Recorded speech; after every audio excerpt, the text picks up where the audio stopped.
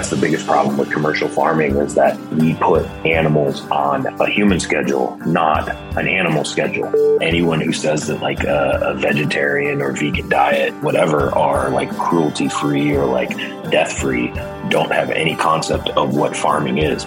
You can really kind of pull the curtain back and say, hey, this is who I am in my real life, and this is what I believe, and this is what I do. And sometimes it's something that you want to see, and sometimes it's not. When I first saw him, he was in perfect shooting lane. Like, it was absolutely perfect. But I had my phone in my hand, not my crossbow. The animals are only going to do what animals do. It's the humans that can decide to either put them in a natural state or an unnatural state. This is Raymond Rowe, professional wrestler, also known as Erik from the Viking Raiders, and you're listening to The Wild Initiative. Put down your latte and pull on your boots. There's a lot of people that can pull the trigger on an animal, but they don't know what to do with it after. If you would have told me that a stupid turkey was going to make me get that excited, I'd have told you were crazy. It's just a skill that you have to perfect over a lot of years. Hunting is a tribal activity. We've lost the tribe. We can't even hunt together anymore. Well, the people that are anti-hunting are usually pro-abortion. So kill the people, save the animals. I just remember riding my horse back to camp with the northern lights and the moose behind me, and I'm like, this is why I've done this. This is as cool as an experience as I will get. Hi, this is Jim Shockey. This is Sam Soholt, the public land bus guy. Hi, I'm Kimmy Greentree. Hi, this is South Cox with the Western Bowhunter Podcast. Hey, this is Ben Dedamonte, a.k.a. Shed Crazy. You're listening to The Wild Initiative. Hey, all, welcome to another episode of The Wild Initiative, brought to you as part of the Waypoint Podcast Network. Fishing like a local isn't just about catching fish. It's about connecting with the environment and the people who call it home. It's about hearing the stories and traditions that have been passed down for generations and sharing unforgettable moments with the people you meet along the way. Fishing like a local is having an experience that stays with you forever. And with Fishing Booker, you can experience it too, no matter where you are.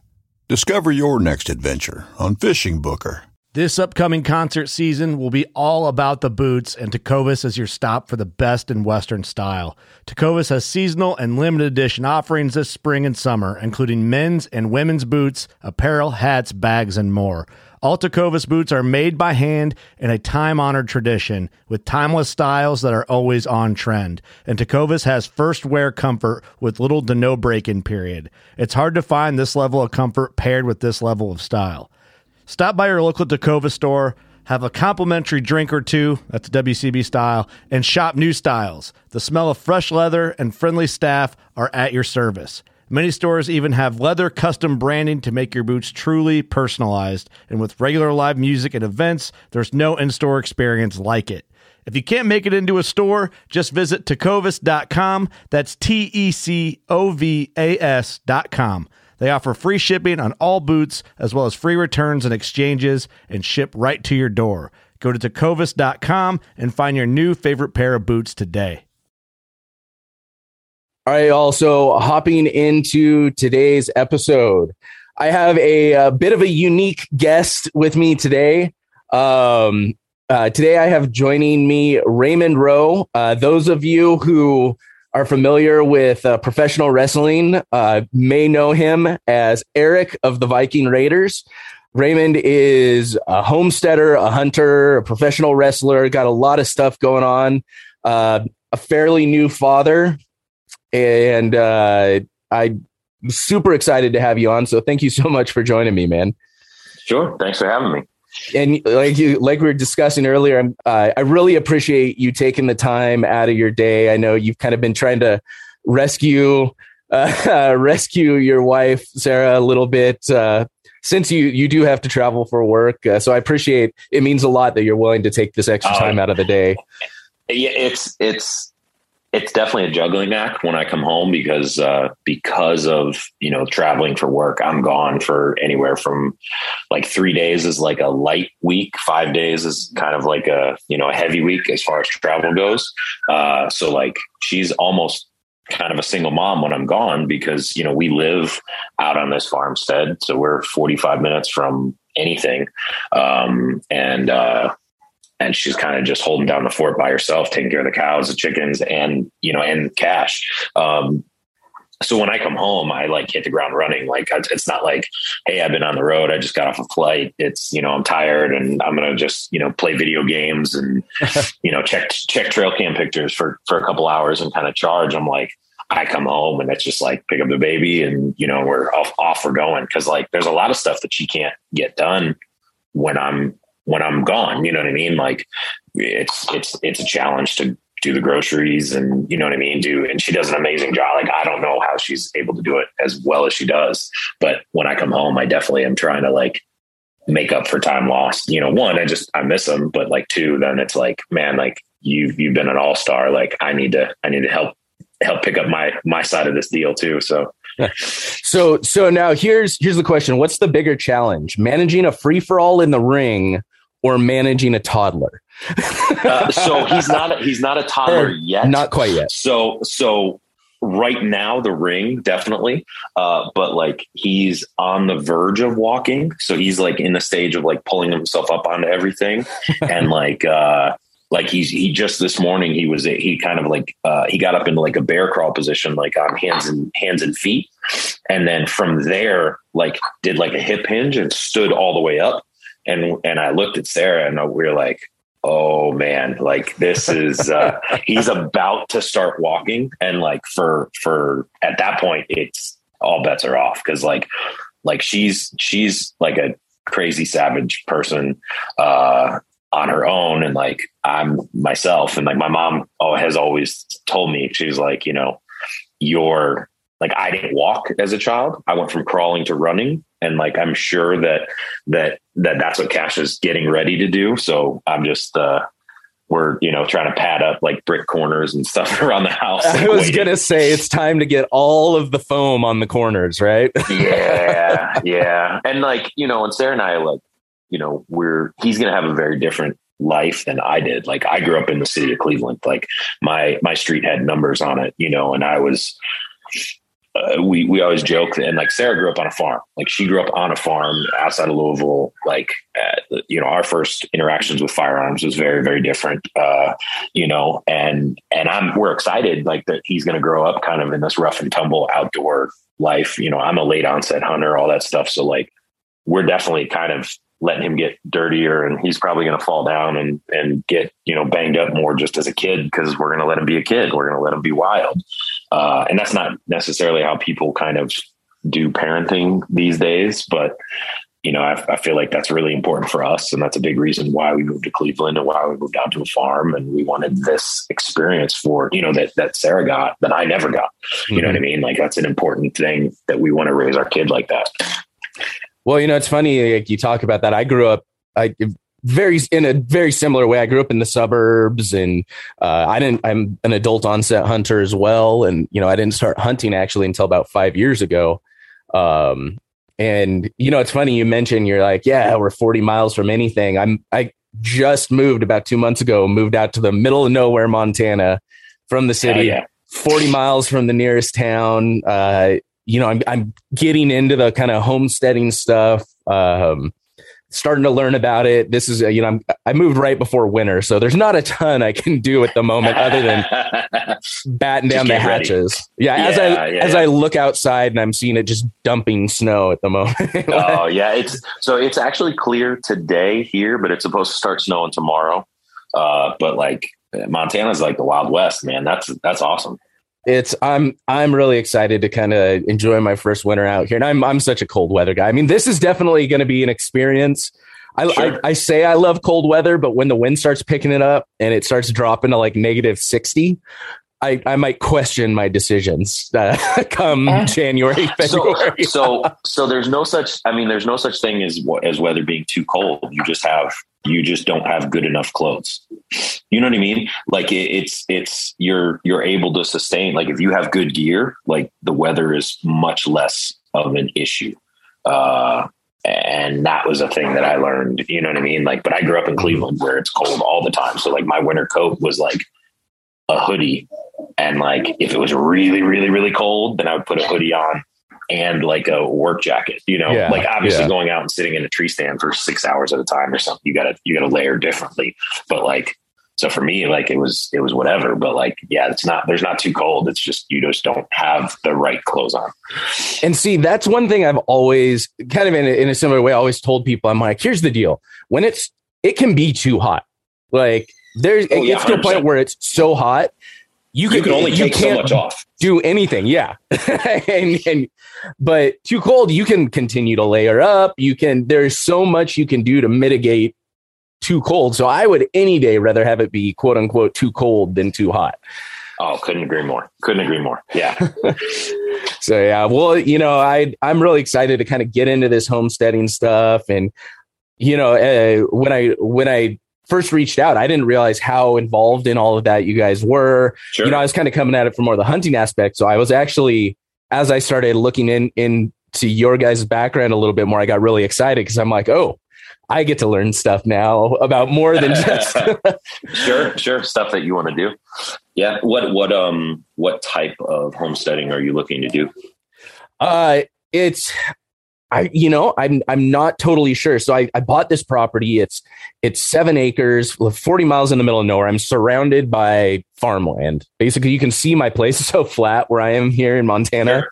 You can see my place for about 3 miles. If you know, you can just pick it out in the distance. And I'm kind of doing a mix where I'm trying to bring back a few acres of the property, like plant a bunch of trees.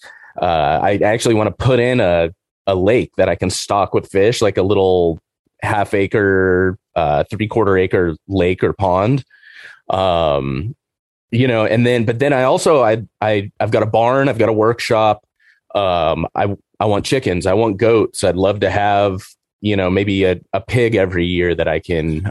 Yeah, that'd be awesome. Slaughter. And so a mix of like bringing in wild game on one section of the property and then raising my own animals on another section. You know, I want to plant some crops, you know, it's 7 acres. So I'm a little bit limited in how much I can, plant, obviously, but enough to sustain myself and eventually a family, you know? Yeah. But I mean, that's like, I think part of what kind of my eyes got open to, because like you know, like I said, I grew up in the city. This is not something that I ever really saw myself doing. Like if people from even 10 years ago would have, you know, said like, hey, you're going to end up on a farm in the middle of nowhere, you know, raising your own beef cattle and, you know, hunting and stuff like that. I've been like, dude, you're out of your mind. No, I'm not. Like, I just, you know, I live, you know, 5 minutes from a grocery store my whole life. But like when Sarah and I got together, you know, 5 or 6 years ago, like she was really more in touch with that type of lifestyle. And that's more of how she grew up and, you know, what she did.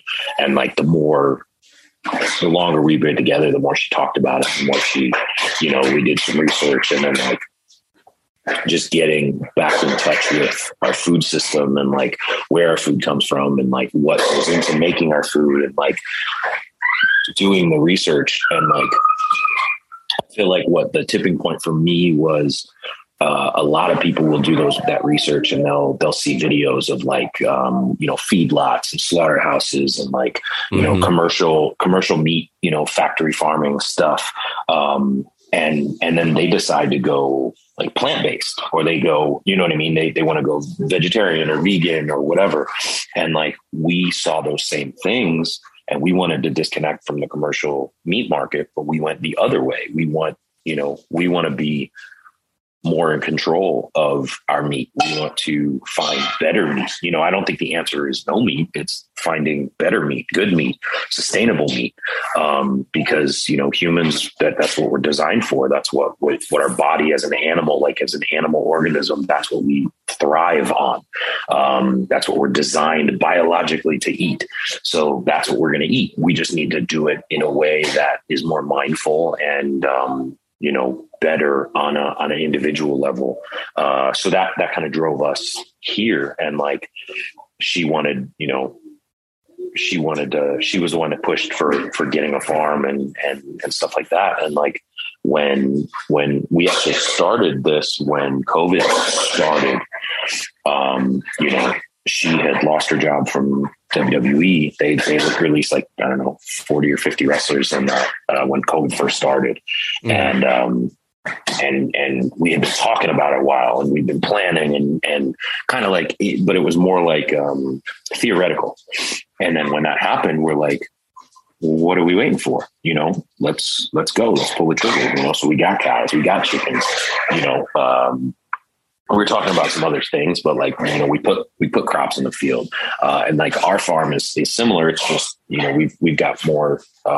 Thankfully, we've got more acreage. Like we've got 20 acres that are like tillable, but like 5 of that we've got our cows on in a pasture, and then we've got 30 acres that are wooded, and kind of doing, you know, we had some forest regeneration done where to kind of help that open up some of the canopy so that the undergrowth can come back up. And that's gonna create better bedding for, you know, deer and, you know, rabbits and, you know, ground, like kind of all the ground creatures, you know, turkeys and different birds or whatever, you know, just all the wildlife that kind of surrounds us in Northern Ohio. So like, it's definitely something that for us, we were able to kind of divide that so we can have wild meat. We can have, you know, farm, like, grass-fed, you know, farm-grown meat on our land, and that's something that we've talked about. Like we've discussed, like maybe, you know, maybe doing a pig, maybe something that we've actually been looking into a lot, which might be the next one that we jump off on is meat rabbits, because the need, like the land required for them versus the yield that you get back is a really high ratio. Like it's a very small, you can, they have a small footprint basically. 100%. So like for a smaller acreage, it's a really productive yield. And they self-replicate pretty easily. Yeah, you know, there's a lot of sayings about that, but you know what I mean? But they're very, and rabbit tastes good. Like, and it's a healthy meat. It's really lean if that's what, you know, that's what you're looking for. And like the way that we do our diet, we want to make sure that we have plenty of lean protein, but we also want to have plenty of high fat, you know, kind of that beefy protein and stuff like that. So like it's something that I think I'd be more inclined to do that than a pig right now. You know, just because from what we would need to do as far as infrastructure for a pig, like I'm not ready to jump off into that, but I feel like we could build a rabbit hutch and get, you know, some pastured rabbits pretty quickly, and be able to turn it around and manage that. So I don't know. I think that might be our next one, that we jump off to, but that right now we said we were going to do like one animal a year. Like we did like chickens and cows the first year. We did cash this year, and then maybe, you know, next year we'll do rabbits or maybe a pig. We'll see. I definitely want to do chickens come this spring, because I figure that's like probably the best starting point. You get the eggs, sure. You get it's comparatively low maintenance. Oh, 100%. And like, I was just going to ask you, are you doing egg chickens or meat chickens? A little bit from column A, a little bit from column B. Okay. So what I would recommend is, get high production egg layers. So like a lot of the meat chickens you've got to do kind of one or the other. Unless you're butchering the roosters. Like if you're breeding your own, what a lot of people do is if they have an egg flock, they'll, you know, like they'll keep the hens, they'll be producing the eggs. But you can only have so many roosters per so many chickens. Like I said, we've got about 30. We have one rooster, and even with that, some of our hens get overbred. So you don't want that ratio too high. Otherwise, the roosters are going to fight. They're going to kill each other. It's going to be a bad scene. So you can separate any additional males that are born, and then you can butcher them. But our girls, like, they're great, especially in conjunction with the cows, because we keep them on pasture. They're free range. So they go through, they help like fertilize the land, because they'll walk through and they, you know, separating the cow patties and like, you know, helping to spread that stuff and fertilize and scratch everything up. So they're really giving back so much. And like, I have way more fun. I've had way more fun with the chickens than I really thought that I would. Like, I wasn't really sold on chickens. I definitely wanted cows, but I was like, I feel like chickens seem like a lot of work, and they just, not like, I don't know. I don't really want them.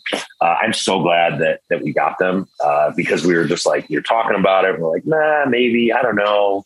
And then we went to Tractor Supply and came home with like, I don't know, like 18 chicks or something like that. It's and like, tough when you see them all there, like under the heat lamps in the middle of the thing. You're it's the little chickens.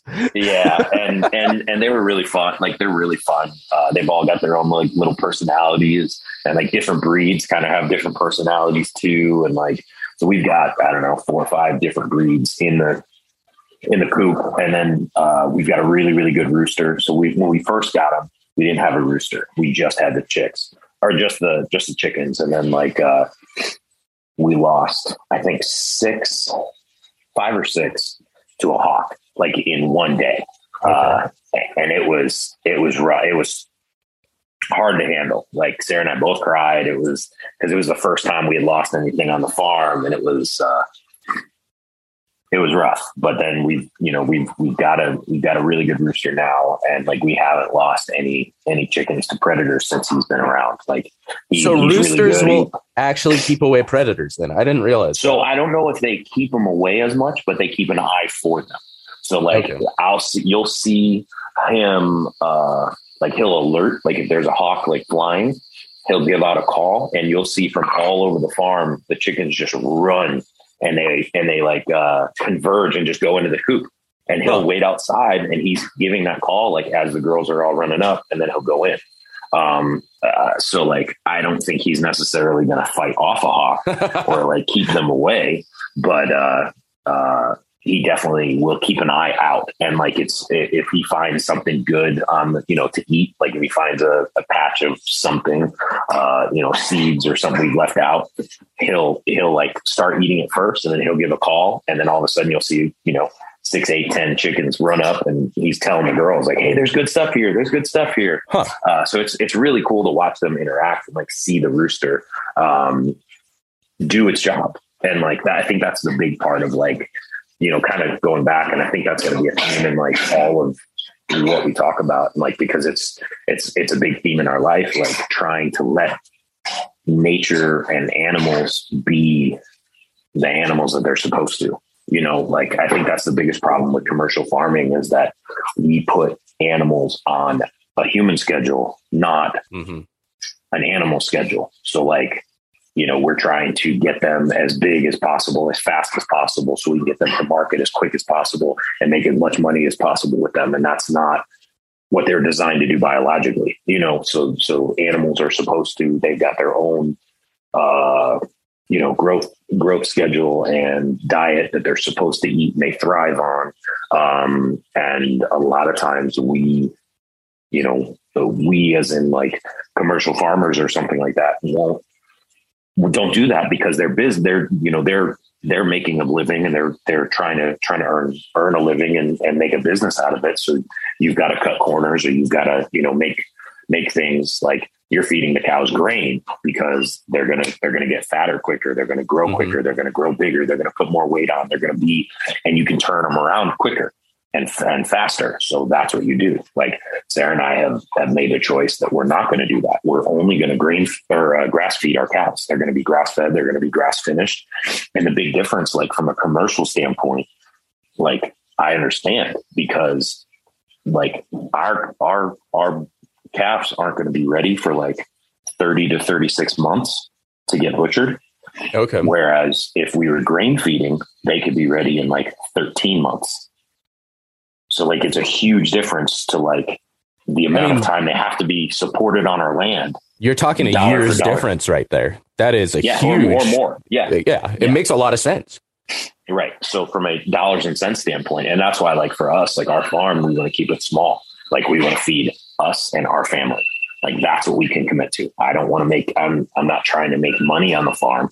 We're trying to invest in ourselves, because like what you eat directly relates to your health and your longevity and like your quality of life. So like, we're trying to take the best care of our animals that we can, because they're going to take care of us. And that's kind of like the trade-off there. Like, we're trying to give them the best, most natural life possible because they're giving us the best, most natural life that they can. And that's like how we approach hunting. That's how we approach farming. That's how, you know, this whole circle of life thing is supposed to work. No, I love that. And, you know, I love the idea of just being able to, you know, that self-sufficiency. Like, that's the whole, I mean, one of the whole purpose of homesteading, I think, is getting back to that, to where, I mean, we've all seen it through the past couple of years, between COVID, between all of the ships being and nobody unloading any of the ships. You know, I haven't had to go. I got my elk last year. I haven't had to go buy meat except for maybe chicken and some bacon now and again. And not even having to go buy that would be absolutely fantastic, especially living 40 miles from town. I mean, yeah, for sure.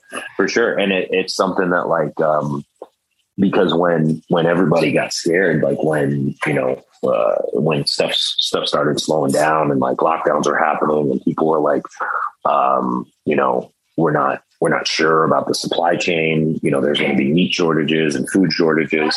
Like, Sarah and I decided, like, we're not opening the freezer. We had, you know, a couple, you know, I don't know, 3-4 deer in there. We had 2 black bear. We had, you know, a couple wild pigs. Like, we had a very well stocked freezer from a successful, you know, year and a half of hunting.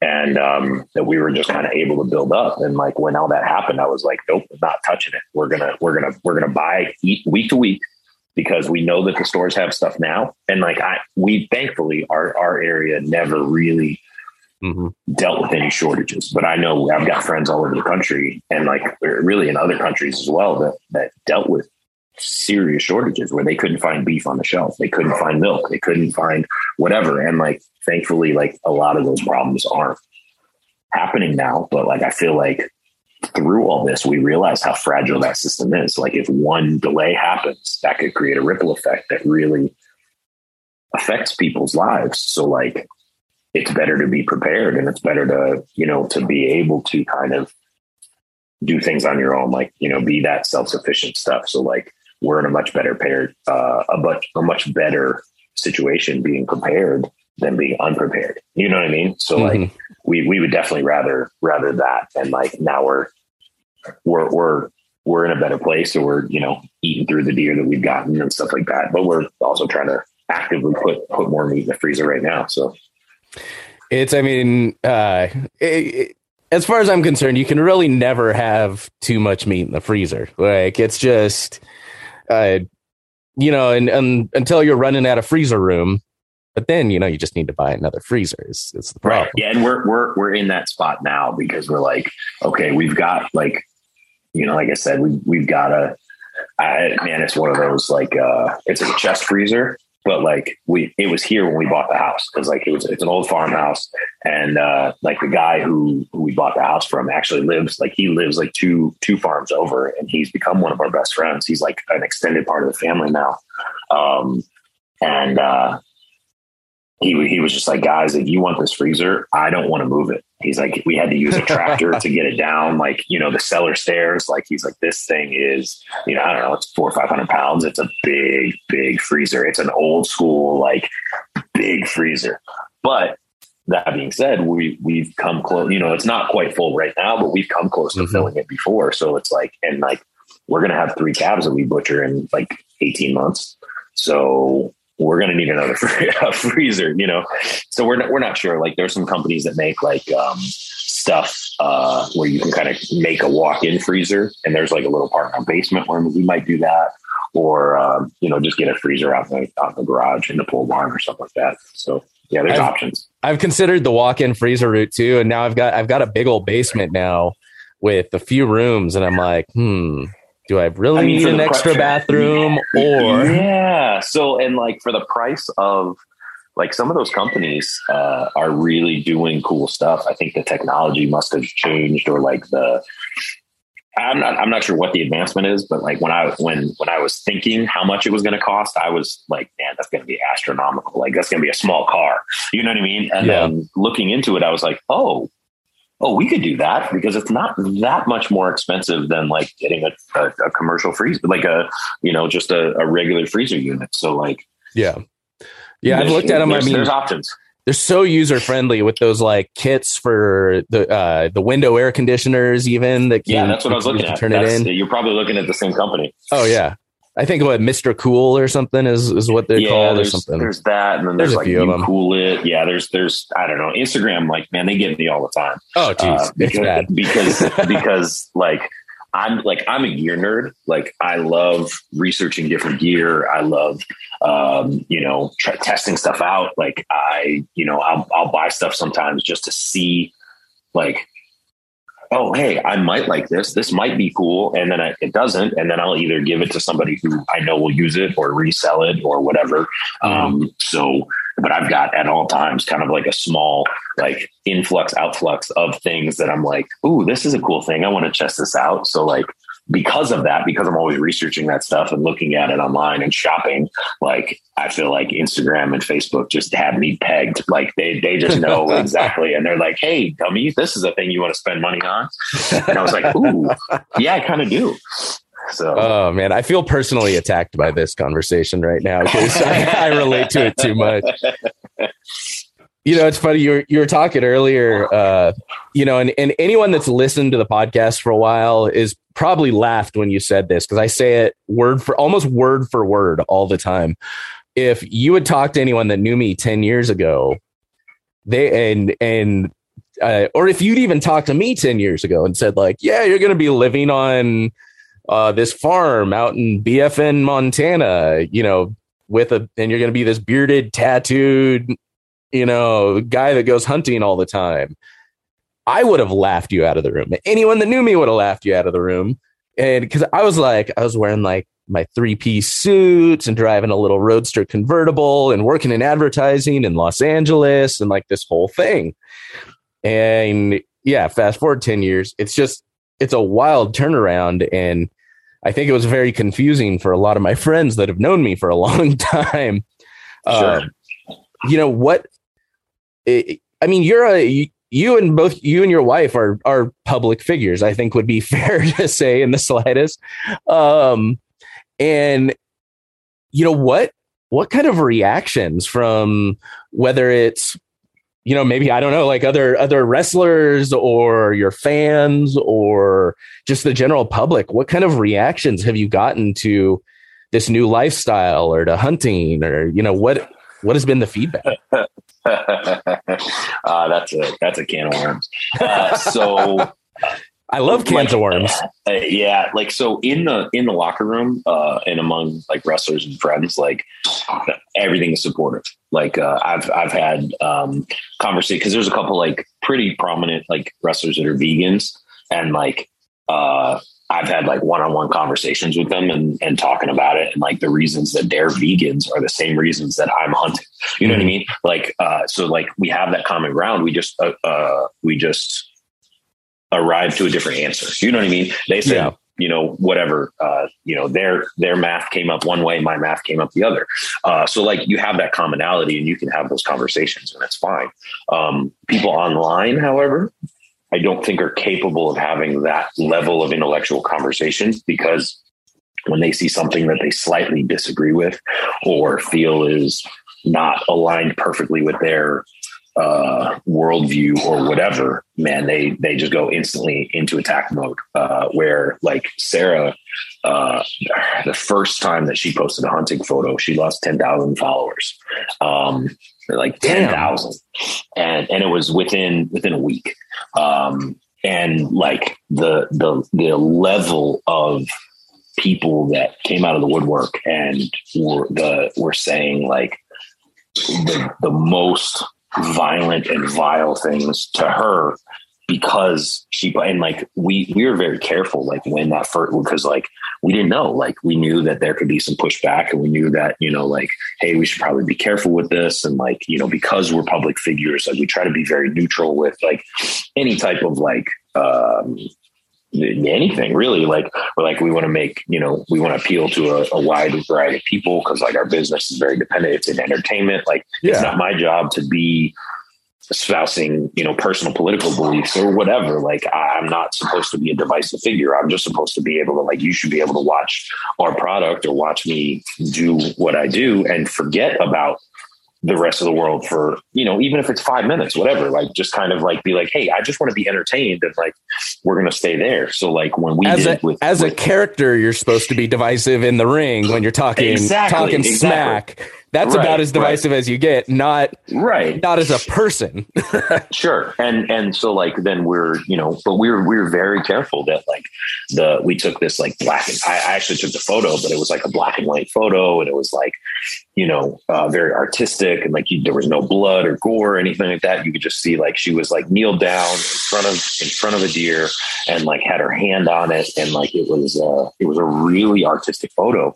It's on her Instagram, but like, it was the first hunting post that she posted. And I mean, people just came out, like thousands of people were coming out to like comment and be like, I hope you die. Like, someone should hang you up like this. And, like, people are like, someone should hunt you and eat you, or like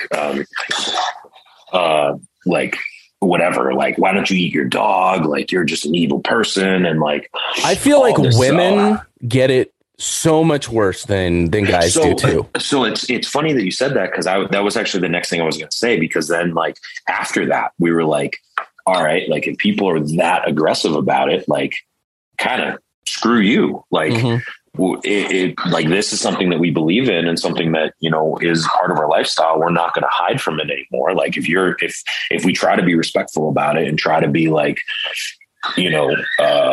whatever, just artistic with it or whatever, like, and you're still going to react that violently, and don't even want to have any conversation about it, or don't want to respect our belief or respect our space or whatever, and you're going to make death threats, like, well, then we're going to go hard.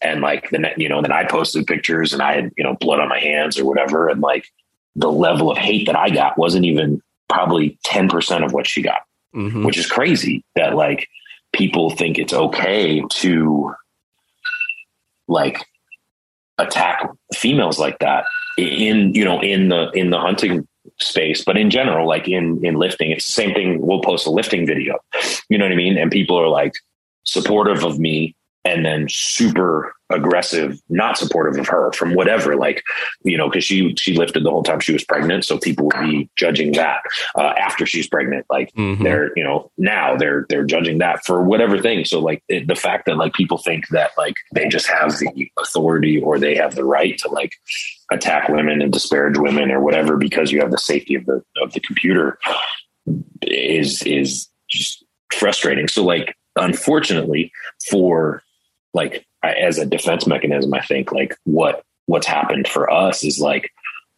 because people ask, like, I'll have a conversation like this, and, our parents or family or somebody was like, man, how do you deal with all that? How do you deal with all like people like, all that hate online or all that, people talking all this stupid stuff. And it's just like, it just becomes, you become numb to it. Like you just have to turn it off. Like either you're not reading comments or you're not, responding or whatever. And it's just like, you just become numb to it. And the problem is, you becoming numb to the bad, you also become numb to the good, because then people are like, oh man, this is awesome. And yada, yada, yada.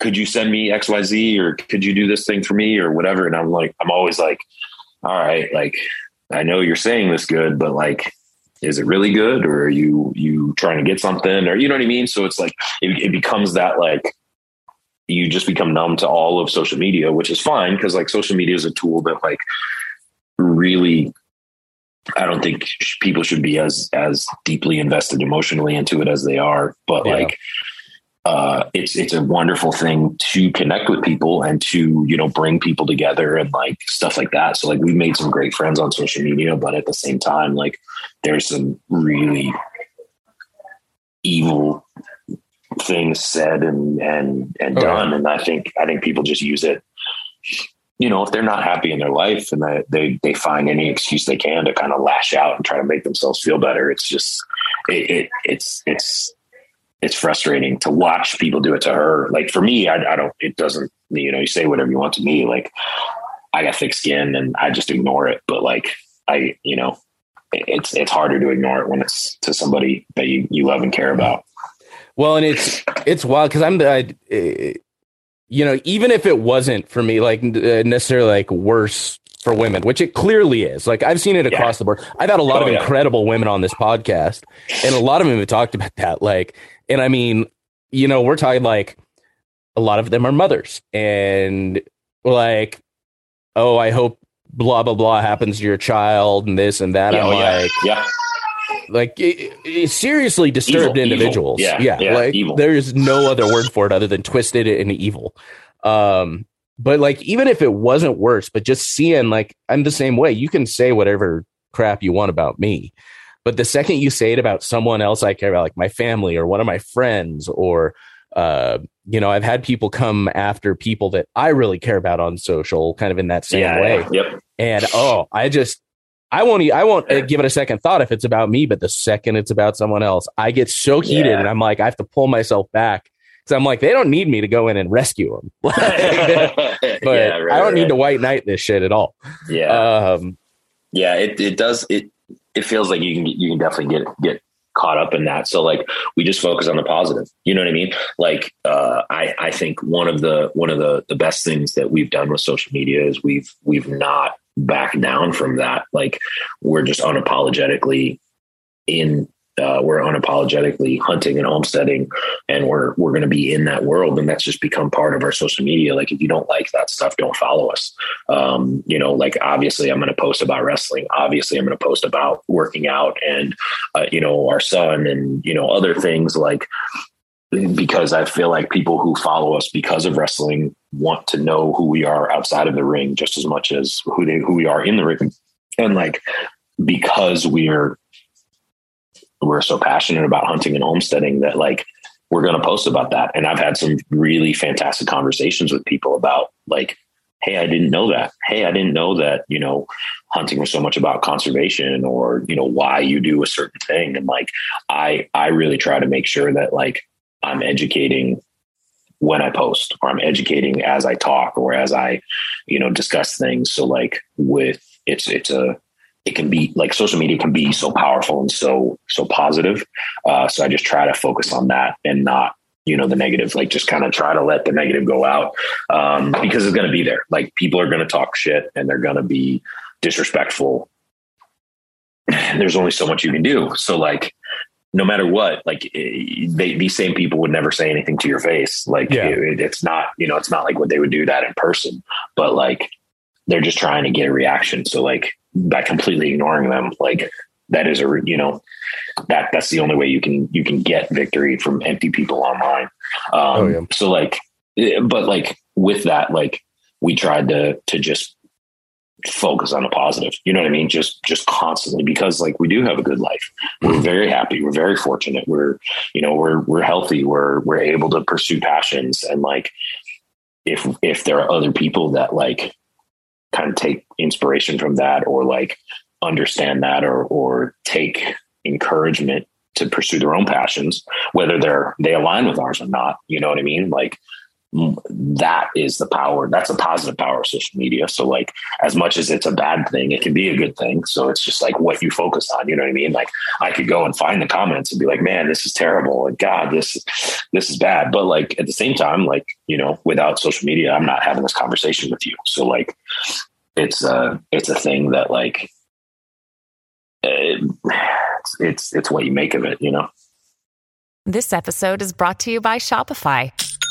Forget the frustration of picking commerce platforms when you switch your business to Shopify, the global commerce platform that supercharges your selling wherever you sell. With Shopify, you'll harness the same intuitive features, trusted apps, and powerful analytics used by the world's leading brands. Sign up today for your $1 per month trial period at shopify.com/tech, all lowercase. That's shopify.com/tech. Well, it's like, you look at it, and social media and kind of the world we're in now, it allows you to be an ambassador to people that would have otherwise maybe never been exposed to this.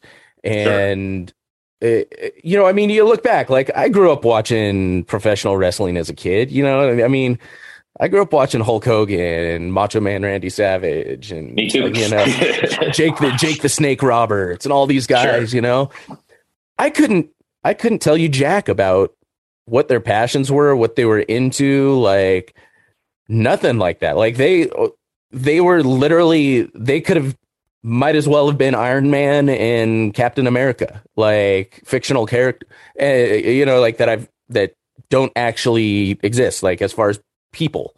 And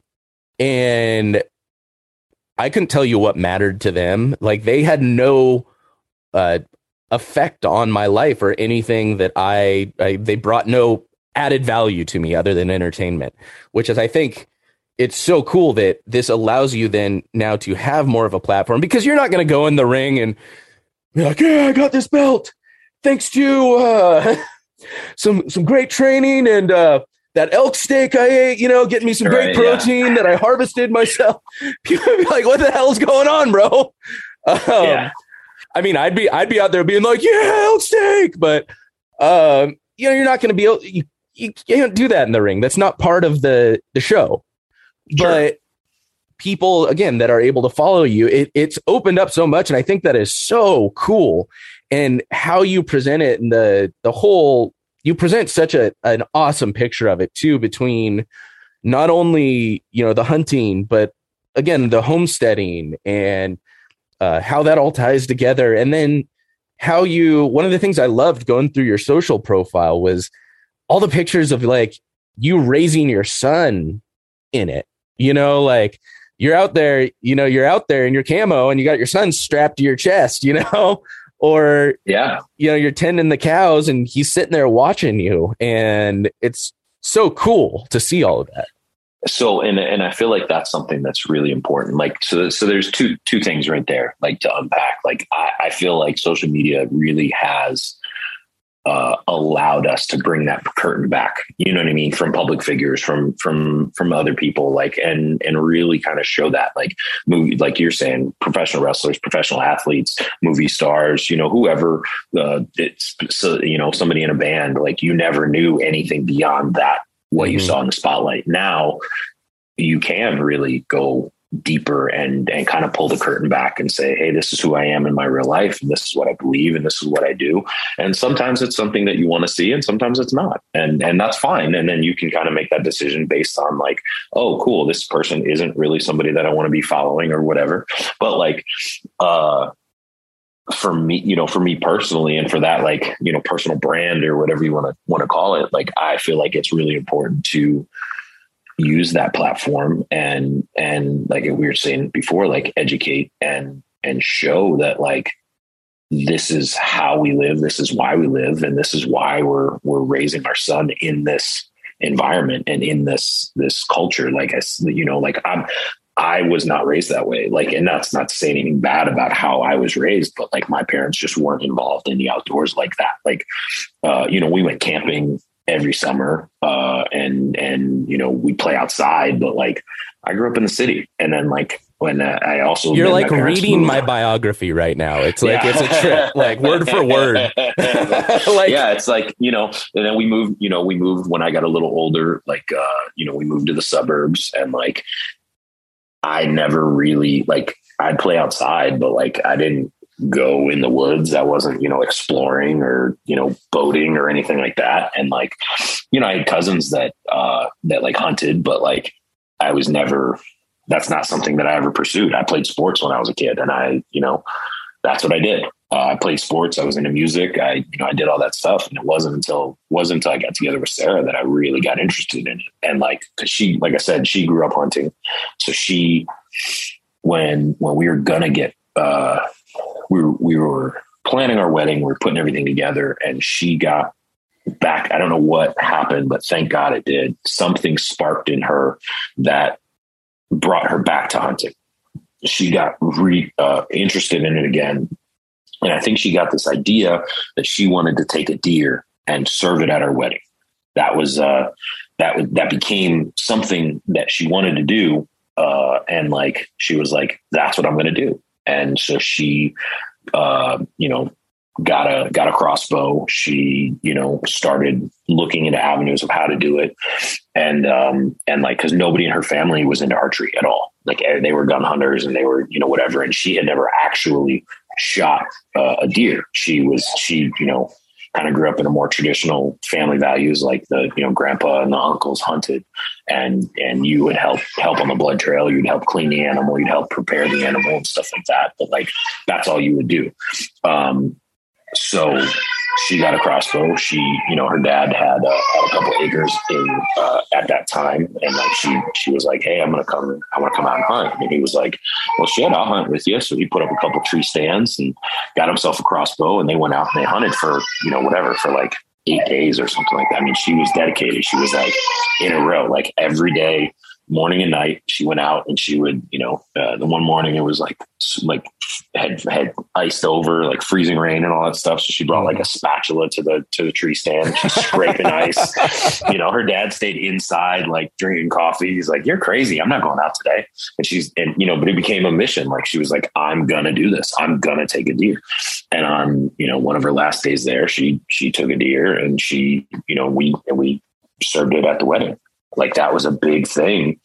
And like, kind of in that journey, I was like, it's cool that you want to do this, but I didn't really have any interest in it. I was just like, it's your thing. Like, I'm happy for you. I think it's cool. Supportive husband. Yeah. Just whatever. Like, and that's cool. And like, that's kind of how, she and I work. Like, it was like, hey, like you can do this thing. Like, that's fine. Like, but like, the more she talked about it, the more she got into it. And then like, once we had that deer at the wedding, and I was like, man, like, hunting is food, like, and getting kind of understanding that connection that I never really got before. And then like, she bought me a crossbow for Christmas, and we went out and it sat in the woods, and like, I didn't see any, like, I saw some squirrels, you know what I mean? Like, and at that point I didn't even know if I could pull the trigger or I would pull the trigger. And like, we talked about it, and I was like, hey, like, it's cool, but like, it's still your thing. And then like, she had me watch, she was like, I really want you to watch Meat Eater, because, this guy really explains why you hunt, what's in it, why, what's the benefit, what's the, whatever, like she's like, his perspective on it, I really like. So between that year we got married and the next hunting season, we watched whatever 6-7 episode or seasons of Meat Eater, whatever was out there. And then like, through that, I found Steven Rennell online. I found, Cam Haines. I found, Joe, like, listen to all the Joe Rogan stuff. Like, and I was like, man, this is okay. Like, at that point I was like, all right, we started buying like local meat. We started whatever. And then right before that hunting season, we ended up with the farm here. And I was like, I think we moved in like October 1st or something like that. So the hunting season had just opened in Ohio, and we went out and we hunted like every single day we were home. We were both on the road full time, but we were like, this is it. We're both, we're hunting. This is what we're going to do. So like, and I don't know, it had to be my 10th or 12th sit in a row, and just hours in the tree and not seeing anything, just seeing squirrels and, nothing. I had a buck walk by, and I hit him, and, I took my shot. It was a good shot, but he ran really far. It's funny, 'cause like that's my first ever deer. I was, I don't know, it was 3 years ago, I think. And I had like the high, I say like the highest highs, lowest lows, all in this situation, because like I shot, like I saw him. I was actually, dummy. Hold on one second. So I had texted Sarah, and I was just checking in, like, hey, it's getting close to sunset. Like, I'm good, but, I'll see, I'll text you once the light's up, love you, whatever. And I'm going to put my phone away, and this deer is walking by as I'm on my phone. And I'm like, man, I've been out here for so long, so many days, and I'm on my stupid phone. I'm going to miss this deer. But like, so I like real slowly tried to like put my phone away. I got my crossbow. He's walking. And like, when I first saw him, he was in like a perfect shooting lane. Like, it was absolutely perfect, but I had my phone in my hand, not my crossbow. So I wasn't able to do anything about it. So like I put that crossbow, I put the phone away. By the time I got my crossbow and I got on, he was like, he had moved, he'd moved, he's walking. He was, I don't know, 25, almost 30 yards away at this point. And like, like Sarah makes fun of me for the sound, cause he was walking and I was like, I'm going to lose the shot. And like, I go, and in my head, I'm like, I had like deer calls and all kinds of stuff in my backpack, not on me. And I was like, I'm like, I need this deer to stop. So I end up going, meh. And like, he like froze and like broadside perfectly. And I shot him and I got so excited. I was just, I couldn't believe that it happened. So I called Sarah and she was hunting like on the other side of the property. And she's like, all right, I'm coming to you. And she like gets out of her tree and like runs to my stand. And like, I'm at least a half mile away. So she gets there and it's like, huffing and puffing, like, okay, all right, let's go. So we're, I don't know, maybe 15, 20 minutes after the shot, we go to start looking for him, cause there's just blood everywhere. Like this is a huge blood trail. So you start walking and blood's really good. And then it slows down and then it slows down and then it's not good. And then it's like pin drops. And then, as we're on the blood trail and as the blood starts slowing down, it gets pitch black and then it starts to rain. Like heavy rain. So I go from the most excited I've ever been to like hands on knees, I'm going to throw up. Like just, oh my God.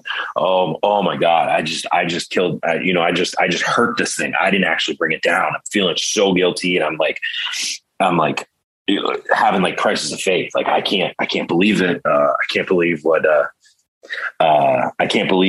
what I just did. Like, how, and like Sarah's on a mission. She's like, no, we are going to find this deer. Like if we have to stay out here all night, we're going to find this deer. So like our two personalities are like completely shown in what happened in this moment. So like from the last point of blood, I mark that, I leave a flashlight up so like I can see where the blood is. And then I take my spare flashlight because I have one. I've also given my second spare flashlight to Sarah, who forgot her flashlight at the front. I think I might've given her my headlamp, but because she left all of her stuff at the front of the woods because she was so excited. She ran over, just sprinting over. Yeah. So I give her, the other light and I've got my backup light and I start like a very systematic, like I start going out on not quite grid searching, but like spokes of a wheel. Like I just start going out and then I come back and then I come out and I go back and I'm going, I don't know, 30, 40 yards out. And then I'm coming back and I start going spokes in a wheel, trying to find the next point of blood. Sarah just starts like going back and forth. Like she just is taking it like just full set, like just, I can just see her flashlight in the distance, like back and forth, back and forth, back and forth, back and forth. And like, I don't know what she's doing or where she go, but she's like on a mission. She's like, no, we're not leaving this woods. So we're combing through this wood line or this little pocket of woods, where the deer had gone. And like, as I'm coming out on one of my wagon wheels, her flashlight, we kind of like intersect and like her flashlight shines across a little, like a glowing thing of white. And I'm like, and, move my flashlight and the deer's down. And like, she turns into a frat boy. She's like, we freaking found it. And then at that point, like, cause I was like so upset that I just wounded this thing. It was my first ever deer. I was like, I was excited to hunt. I really wanted to harvest it, but like, then I was feeling guilty, but then now back to high because we found it and I just like almost collapsed. I'm like, man, this is intense. So like, then I cleaned them, gutted them, like Sarah walked me through it, but like I cleaned them, gutted myself. Like she wouldn't help me and I didn't ask for help because it was my responsibility. And then like I dragged that deer out like 400, 500 yards from the woods till we got to a point where we could get a side-by-side there. And like our neighbor came to help our neighbor Chuck, who we bought the farm from, he was so excited. He came, in his side-by-side to, we threw because we didn't have a side-by-side at that point. We just bought the farm like 2 weeks ago. So we threw the deer in the back and get him hung up in the pole barn and stuff like that. And I was just like, and then like we took him to the butcher the next day. And like, we got the meat back, I don't know, 4 or 5 days later, whatever. And my parents came over and we served them. I cooked up deer and we served them like a meal from the deer that I had harvested in our woods. And it like hit me like all like came full circle. And like, because they're eating this meat that I provided, and like, Sarah's eating it, but like my parents are there. And I was just like, it really connected at that point. Like what I had done. There's nothing like that. Nothing, no other feeling I've ever had, like really compared to that moment of like crystal clarity. Like this is right. This is good. This is, you know what I mean? Like this is a part.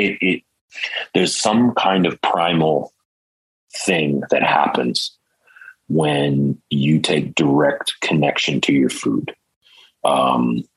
There's something, like I said, the only thing that I can describe, there's a primal satisfaction that happens, as a human, as an animal, as a something, that when you take that hunter gatherer thing and do it for real, it's like something that I've never experienced before. And like, I honestly, like thinking back on it and being like perfectly honest, like I didn't know how I'd feel when I pulled the trigger.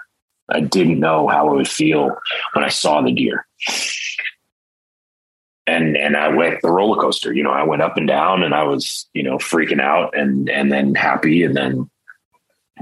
But like when it came full circle, I was like, man, I get it. I understand. And like, we've kind of restructured our life to kind of follow in this footsteps. And now we're, homesteading, and, we're going to be butchering cows, and, it's still a ways off, but it's going to happen. And like, I know that we'll cry when that happens, because, I would rather suffer so that they don't, you know what I mean? Like, I don't know if that makes sense. And like, I think it's a hard concept for people to understand who like are so disconnected from their food. Like people on our social media that will comment and tell us like, we should just go get our meat in the grocery store where no animals are hurt. Yeah, that's a real thing that happens like almost every time we post something. Mm-hmm. But where no animals are harmed, just go get the package of steak from the store. But I don't want those animals to suffer. I want them to live the most healthiest, happiest, most natural life they possibly can until that last moment. And I want that last moment to be as painless as humanly possible. So like we train like crazy so that we're prepared for that and we're capable of doing that. Like where, because that first year that I hunted, I would only hunt with a crossbow because I was not confident enough with a compound bow to hunt with. Like I was shooting fine at 20, 30 yards, but I wasn't confident that under that pressure, I would shoot well, and I wouldn't shoot well enough. You know what I mean? Like I wasn't willing to take that risk because of my pride, because I wanted to hunt with a compound bow. I was like, I know that I can be ethical with a crossbow, so I'm going to hunt with a crossbow. And now I'm hunting with a compound bow, and I'm feeling very confident with my setup and with my, you know what I mean? I've got, this is my, my second full season with a compound bow. And like, I, very, very confident with my setup and with my, my arrow systems and my broadheads and all that fun stuff. But like, it's a journey. Like, and I, we spend hours and hours and hours of our time, and we spent hundreds and thousands of dollars getting ready and putting equipment together and, taking daily reps and building arrows and all this stuff to like be ready for that moment, because we owe it to the animal to be as good as we possibly can. Like they're sacrificing for us to live. Like I'm going to do my best to do my part and make sure that they don't suffer. And it's clean and it's quick and it's, it's ethical as I can possibly make it. It's regardless of what your diet is and how you eat, something has to die for you to eat. Something has to die. Life eats life. 100%. For hunters, and homesteaders, there's a direct connection. For the McDonald's crowd, there's not that connection.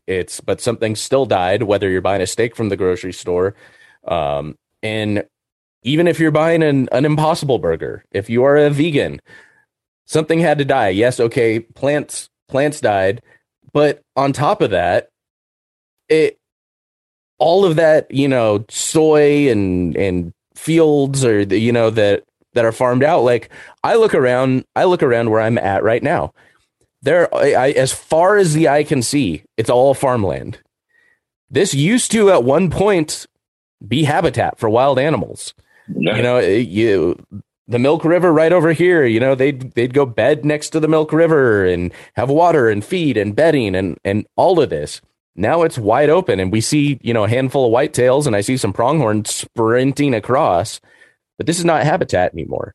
I mean, no, and they lost their life, secondary, they get pushed off the land, but also like, I'm sure, I don't know if you were there in time for harvest season this year, but when you are, anyone who says that like a vegetarian or vegan diet or, just the vegetables that we eat, whatever, are like cruelty free or like death free, don't have any concept of what farming is. Because like, if you're around for the harvest, those big like combines and harvesting machines and stuff like that, they'll come through that field and anything small and breathing in that space is dead.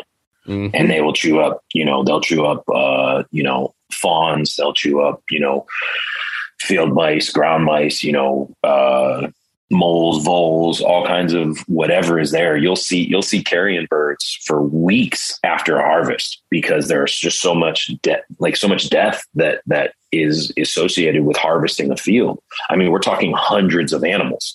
So like, is it more ethical because, your diet kills small animals and my diet kills big animals? Like, at what point are we talking total death? Because if we're talking total death, I only kill maybe one cow a year. You kill hundreds of rabbits for each, Impossible Burger you eat or whatever. Like, I don't know. I'm not saying like whatever, but like it's a naive concept to think that any diet doesn't cause death. Well, I don't know if you watch Yellowstone at all, but last week we just started. So we just finished season 1. I say we don't watch as much TV as we used to. So like we're just getting into it. So this won't give away anything, but last week's episode, there's a quote where he was basically talking to a vegan and she was getting on Kevin Costner about basically having cattle and, the slaughter of all these innocent animals. And there's this quote and I just pulled it up here. He's like, you ever plow a field to plant the quinoa or sorghum or whatever the hell it is you eat? You kill everything on the ground and under it. You kill every snake, every frog, every mouse, mole, vole, worm, quail. You kill them all. But I guess the only real question is, how cute does an animal have to be before you care if it dies to feed you? I was like, I'm like watching this by myself in my house, and I'm like, yeah, what's up? I'm like cheering. My dogs are looking at me like I'm batshit crazy because I'm yelling at the TV, and I'm like, oh my gosh, that was such a good. I mean, it's the truth, but it's most people don't want to admit that or see that. And that's like that, it's what we've been talking about this whole time, is that connection to your food. Like, most people aren't comfortable with the weight of the fact that life eats life, and like, I wanted to be like, I know that things have to die for me to live. So I want that weight. I want to feel that weight, that responsibility that sacrifice. Like, I feel like that's an important thing to do. Like, if something's going to die for me to live, I'm going to take a hand in that process. And like I said, that weight, that responsibility, that like, I'm going to take ownership in that. Like, and some people aren't, capable of doing that or whatever. And that's fine. But like for me and my family, like we choose to take part in that process and connect to that process as much as we possibly can. Like Sarah made an Instagram post recently because she's breastfeeding our son. And she said she spends her whole day either being food, taking care of her food, which is, feeding our cows and doing all that stuff, or looking for food, which is hunting. Like, that's her entire day. And we've also said before, like, we spend our entire day making dinner, like whether it's feeding the cows or hunting or whatever, like everything we do is preparing dinner. Like, it's so much more than just putting food in the pan and cooking it. Like, you're in that process all day, every day. And like, I think that's been the biggest change, like for us. And like, it's been a positive change and a healthy change and like something that we believe in. When you need mealtime inspiration, it's worth shopping Kroger, where you'll find over 30,000 mouth-watering choices that excite your inner foodie. And no matter what tasty choice you make, you'll enjoy our everyday low prices, plus extra ways to save, like digital coupons worth over $600 each week. You can also save up to $1 off per gallon at the pump with fuel points. More savings and more inspiring flavors make shopping Kroger worth it every time. Kroger, fresh for everyone. Fuel restrictions apply. And I think, and I want to make it clear too, like, we're not saying this at all. And hopefully people have picked that up to be anti-farming or anything like that. Like, it's the idea is having that connection, and people don't have that connection. So they can fool themselves into believing they live a perfect, murder-free life. And it's crazy. Like, I'm planning on going out and tilling up a field this coming year. Like, yeah. And stuff's going to happen. I mean, yeah, I'm not going to have a giant combine. So I'm probably not going to be chewing up any fawns or anything like that. But, there's a lot of stuff burrowing down. I've seen all the crap that comes burrowing up out of all the little piles of dirt that appear in my fields. And I know stuff's going to get wrecked down there, but I understand that. I have that connection. I know part of it's to feed other wildlife. Part of it's to feed myself and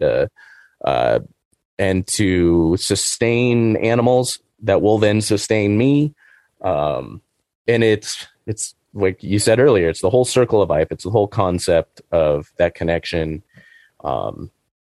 And I'm really excited to take even more of a hand in that and see that over the course of this next year. It's like, I'm excited. So pumped talking to you about it. I'm excited for you because it's something that, like, at each step I've taken, I'm like, man, like, I wish we would have started this sooner.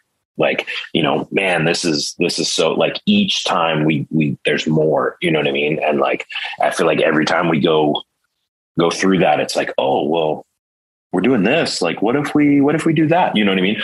And like, Sarah and I have this problem that, like, we can't do anything halfway. Like, it's not like we got one cow. Like, we got 2 cows and a bull, and then quickly got a 3rd cow. And then all 3 of those cows had calves. So now we have 7, and like next year we're going to have more. And like, it's a, we didn't start with like 6 chickens. We started with 18 and then quickly got more. And then, like we didn't kind of gradually go into hunting. We, went full bore, and you know what I mean? Like, just, it's a thing that, like, we don't have a half speed, and that's a problem. And that's, I guarantee anyone that knows me again is laughing listening to that, because, like, you don't know a ton about me. My very first hunt, what I consider my first hunt, I went on a solo DIY archery elk hunt in, like, in Idaho, just by myself. Wow. I like bombed out there like a dumbass. But I'm the same way. Like I have zero, like I don't know how to dip my toe in the water. It's like balls to the wall. Yeah, I respect that. Yeah. Or nothing. So I love hearing that. I just know, I know the second I get into the chickens start coming out this spring, I'm probably going to be, 20 deep. Oh yeah. So, and my biggest piece of advice is invest in a good coop, because like you need something that is, warm for them, because like they'll be good. Like if that coop is airtight, they'll be good all winter. You don't have to bring them inside or put them in the barn or even really provide like electric heating for them. You'll need something for the water. We've got like, so for us, like your ultimate cold gets a little bit colder, but the difference between -5 and -40 for a chicken isn't all that much. So like you'll need to do something so their water doesn't freeze. And like when we're off here, I can actually explain what we did if you want. But with a good coop, they're gonna be safe from the elements, which is super important. But it also needs to be predator proof, because like most things in the animal kingdom have a fight or a flight option, and chickens aren't good at either. So you have to protect them from everything, because everything out there will eat chickens if they can. Raccoons, coyotes, badgers, weasels, hawks. We've had skunks come after them before. Yeah. Skunks. Oh yeah. And I know I've got an owl and several hawks on the property. The owl lives in my workshop half of the time. Sure. So the owl probably won't go after chickens, but the hawks will for sure. Oh, yeah. Hawks are going to be probably one of the biggest predators. But like I said, literally everything in Montana is trying to eat these chickens. And that's fine. And you just need to know that and kind of prepare for that. So like being predator proof is definitely the biggest thing, and like weather proof. But like so we did, like, we went and we researched and got a really good coop. And like, thankfully, like that's something we don't have to worry about. Like I know a lot of people that have chickens and they're like, man, I got to rebuild my coop. I got to do this, or I got to, raccoon pulled my thing up. Like I know myself enough that I'm not skilled enough as a carpenter to build my own, because I get a bunch of buddies who are like, why don't you just build one? Why don't you just they're pretty easy. I was like, well, because I don't want my chickens to die. Like I'd rather spend a little bit of money, and because they're my responsibility now. You know what I mean? Like the animals are only going to do what animals do.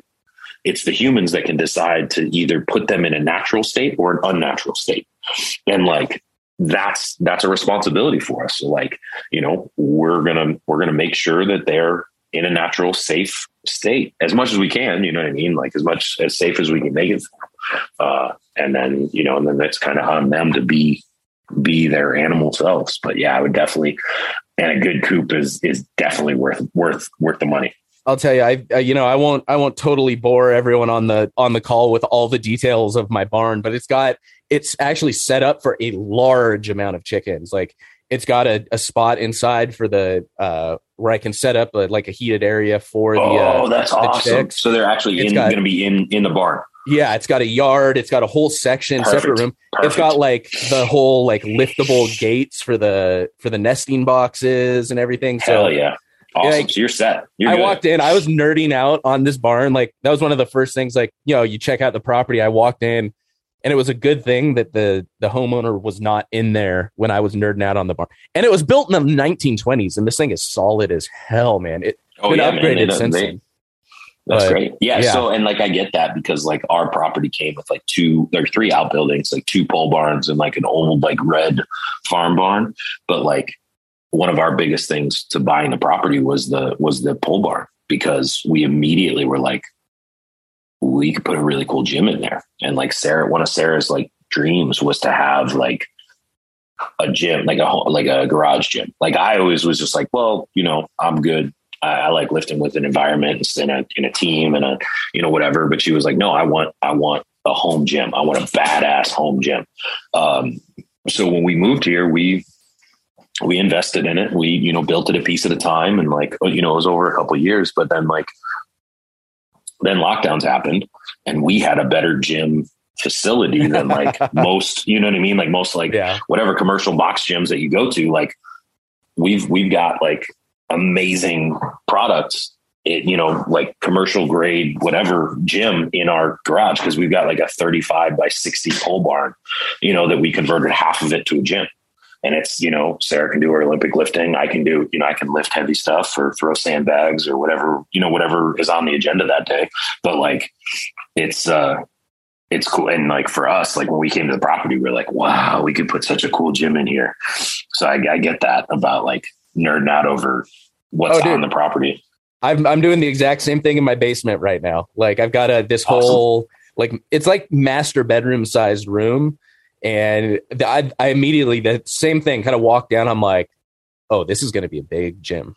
And my only gripe is my ceiling. I don't have tall ceilings in there. So if I'm doing like any sort of overhead presses, I have to find the spot that's in between the rafters. Oh yeah. Absolutely. Hey man, you got to do what you got to do. There we go. But awesome, man. Well, I really appreciate you taking the time to hop on. One thing I always like to wind down with is, so say somebody grew up like we did. Zero, parents weren't into it. We didn't grow up in it.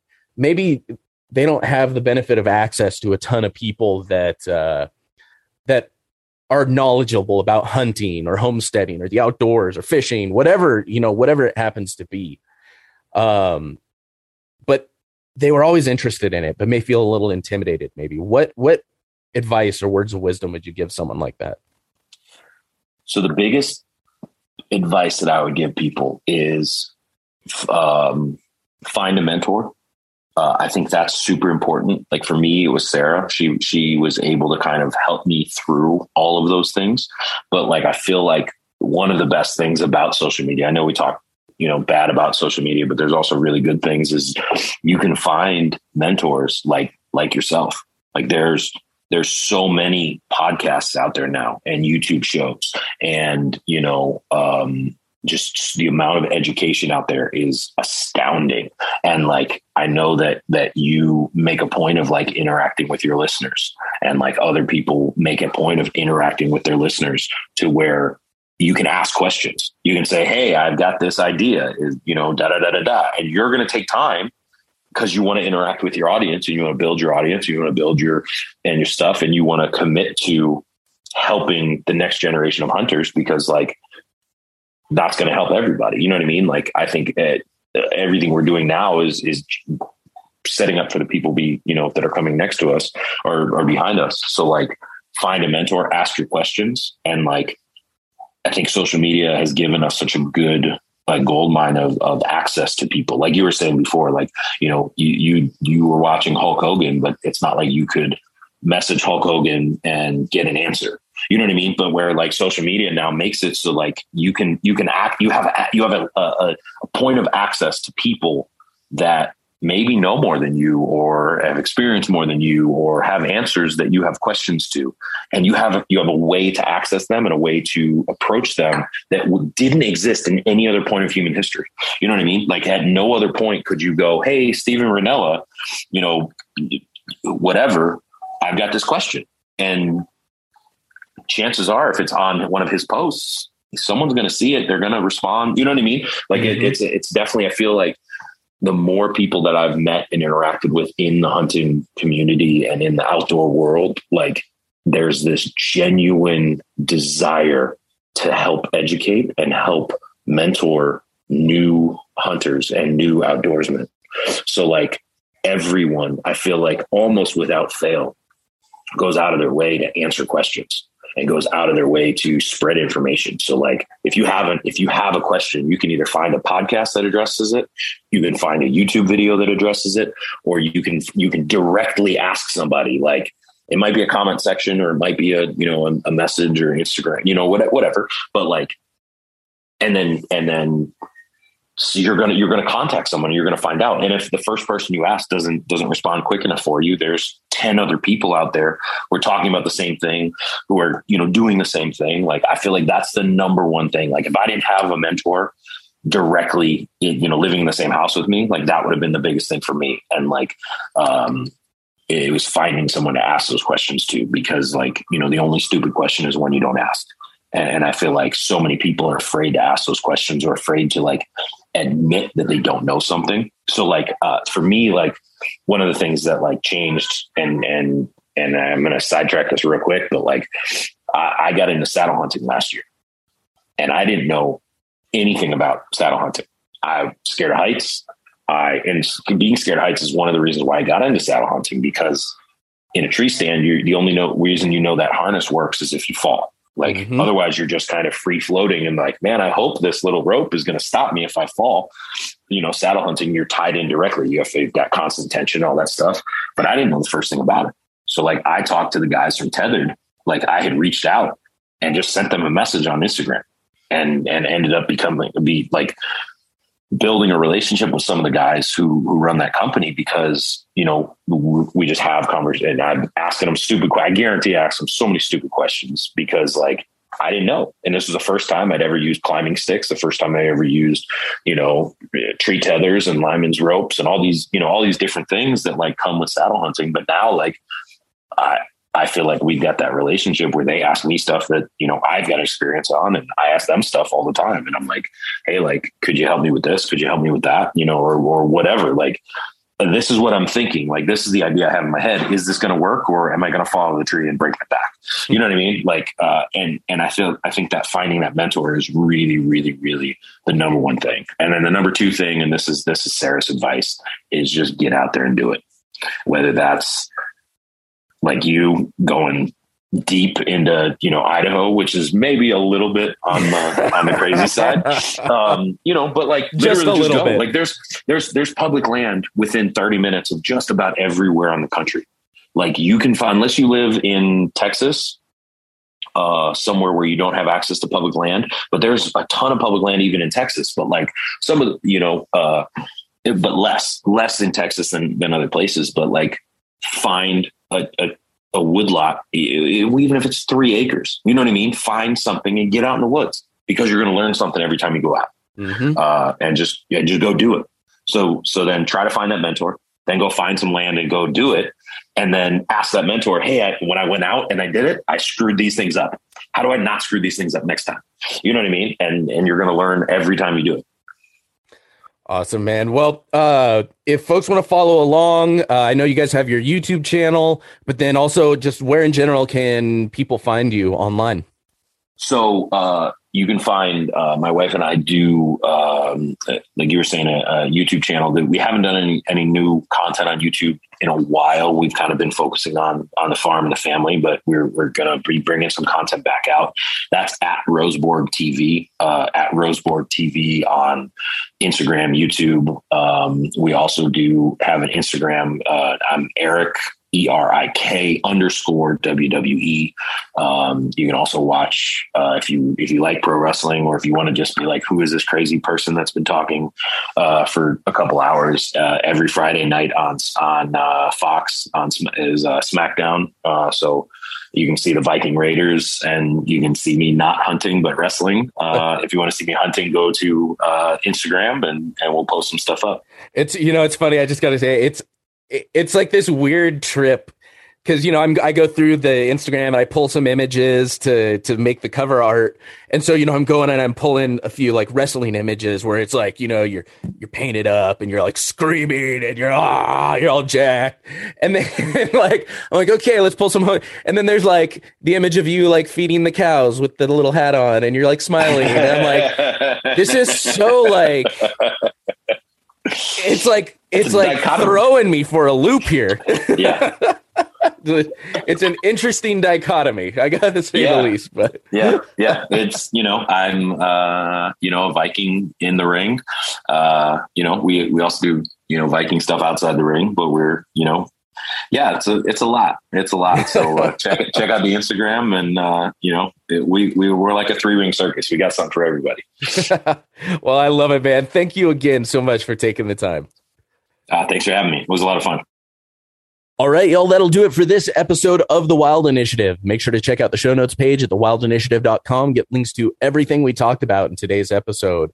Another big thank you to Raymond for taking the time away from his family to sit down and chat. I really enjoyed the conversation. I'm super excited to start working on my own property, my own land, get some chickens, some goats, maybe some rabbits. You never know what's going to happen. But y'all make sure to go check him out, give him a follow, see what he and Sarah are up to. Y'all, that'll do it for this week. Looking forward to next time. But until then, I hope this episode inspired you to get involved, get outdoors, and plan your initiative for the wild. Thank you for listening to The Wild Initiative. Please take a moment to leave a rating and review on iTunes or Stitcher, and head on over to thewildinitiative.com to get show notes, check out the blog, gear discounts, other podcasts from the Wild Initiative family, and more.